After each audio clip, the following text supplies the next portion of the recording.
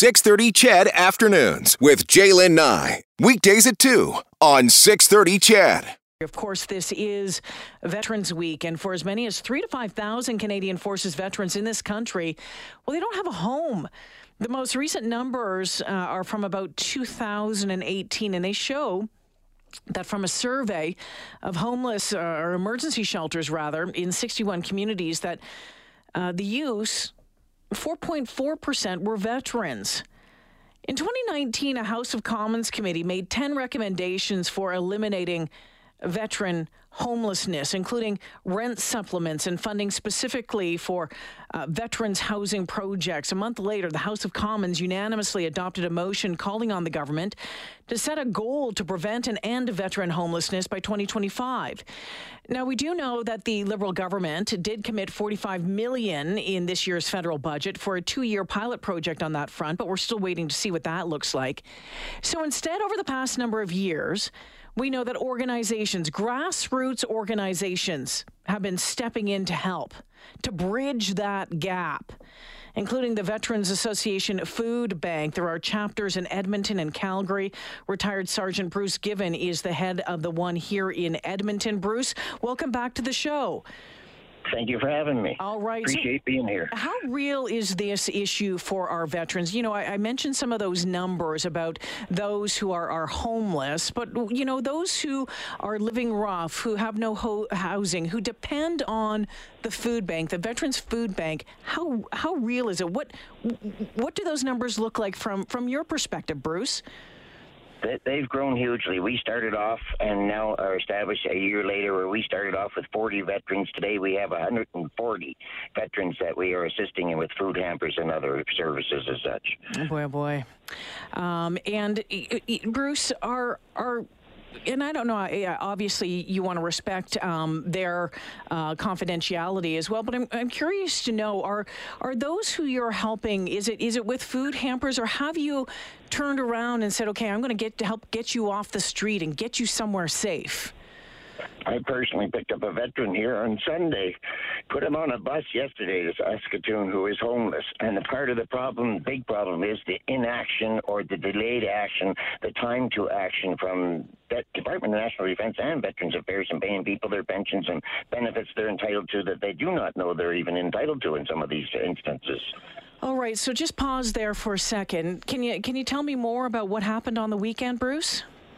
On the weekend, I got a report about a tent that had been set up on the side of the highway outside of Leduc, that somebody had stopped and talked to the individual and found he was a veteran. So the Facebook and social media took hold, put the word out, and somebody got the word to me. I actually went down and met the individual, picked him up and brought him back to Edmonton, put him in a hotel for the evening to sort himself out, and we took him yesterday morning, I did, to the bus station and put him on to help him out in his travels. He's too far damaged to get total assistance at this time, and that's a hard thing for most veterans to say, to remove their suit of armor. And this is a recently retired veteran. After a huge number of tours over there, personally as such.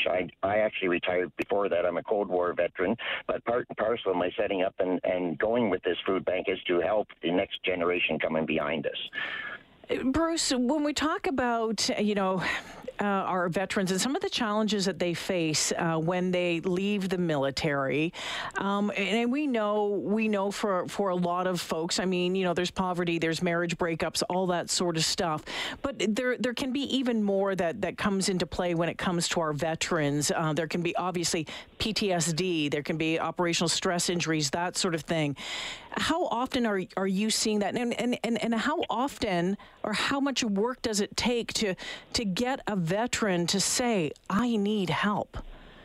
It could take years or lifetime. It may never even happen for some. I know personally it took me 15 years to drop my suit of armor. It's only been within the last 6 years that I have healed. But that healing came with a connection to other veterans, which is what I'm seeing happen daily at the food bank.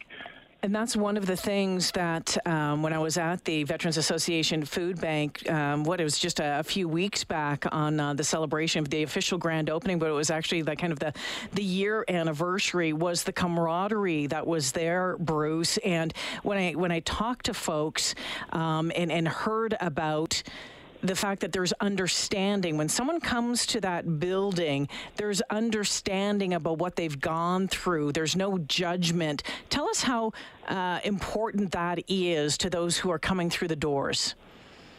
That's huge on the judgment, and stepping through those doors is the biggest first step. So through word and mouth and successes amongst the people that we have aided, and the word is getting around as such there, the comradeship is one of the big things that most of us threw away after our retirement as such. And not everybody retired badly or in bad terms or whatnot, but if you need food, you need other things too, and you're missing out on and not maybe because of their PTSD and the mental health, are not able to walk themselves through the steps.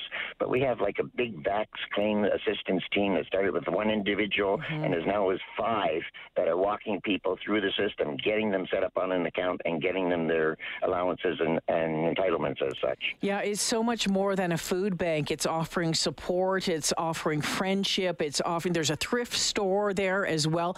It's I don't want to say one-stop shopping because it's not, because there's got to be other things involved here. But it is a really, really great starting point for folks who might be a little lost and need some direction and a place to turn in a really tough time.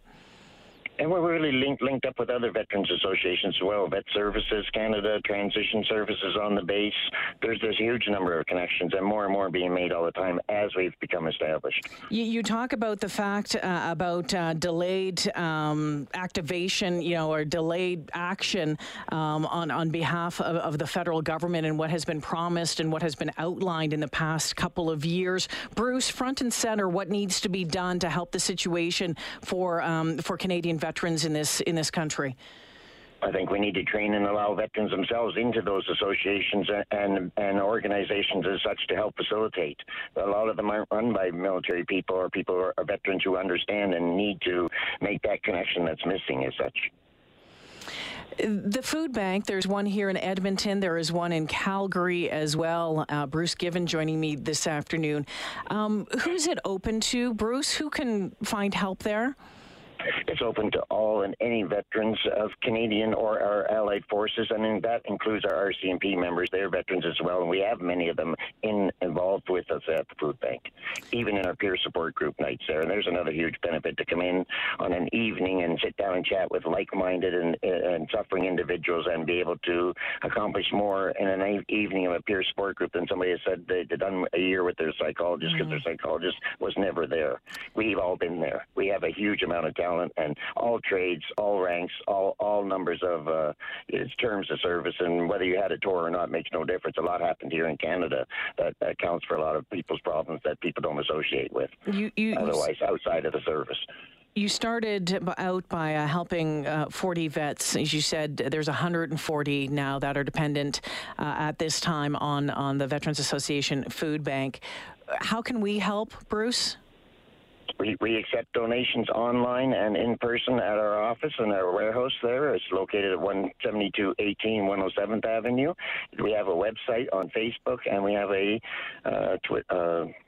Instagram account as well. Is there anything else that you want folks to know about the challenges being faced by some of our veterans in this country right now, or the work that's being done at the Veterans Association Food Bank, before I let you go, Bruce? Yeah, I want everybody to know that anybody over the age of consent can be a veteran, and a lot of things, because it was the old man's club at one time, it's not an old man's club. There's plenty of women, Indigenous people of all races, colors, and backgrounds as such. One of the things that I think is really important for folks to remember as well, and at that ceremony that I was at just a few weeks back, was, the age. I think a lot of people still think of veterans as being in their 70s, 80s, 90s, but these days that has changed very much, hasn't it? It has. Bruce, I want to thank you for you and your team, the work that you were doing at the Edmonton Chapter of the Veterans Association Food Bank. I look forward to seeing you again sometime soon. Thank you for this. Likewise, thank you. Take care. That is a retired Sergeant Bruce Given, telling firsthand that this past weekend, and that he drove down outside of Leduc and found a veteran who was living rough, kept him overnight, got him back on a bus home. Hopefully he can find the help that he needs when he gets home. But there are places out there, and we know, think about, just yourself, how difficult it can be to ask for help or say, hey, I need something. I need someone. I need food. I need a warm place to stay. Veterans Association Food Bank is more than just a food bank, let me tell you. They're doing amazing work. We talk about peer support, counseling, getting people in connection with other services. You can check it out, veteransassociationfoodbank.ca.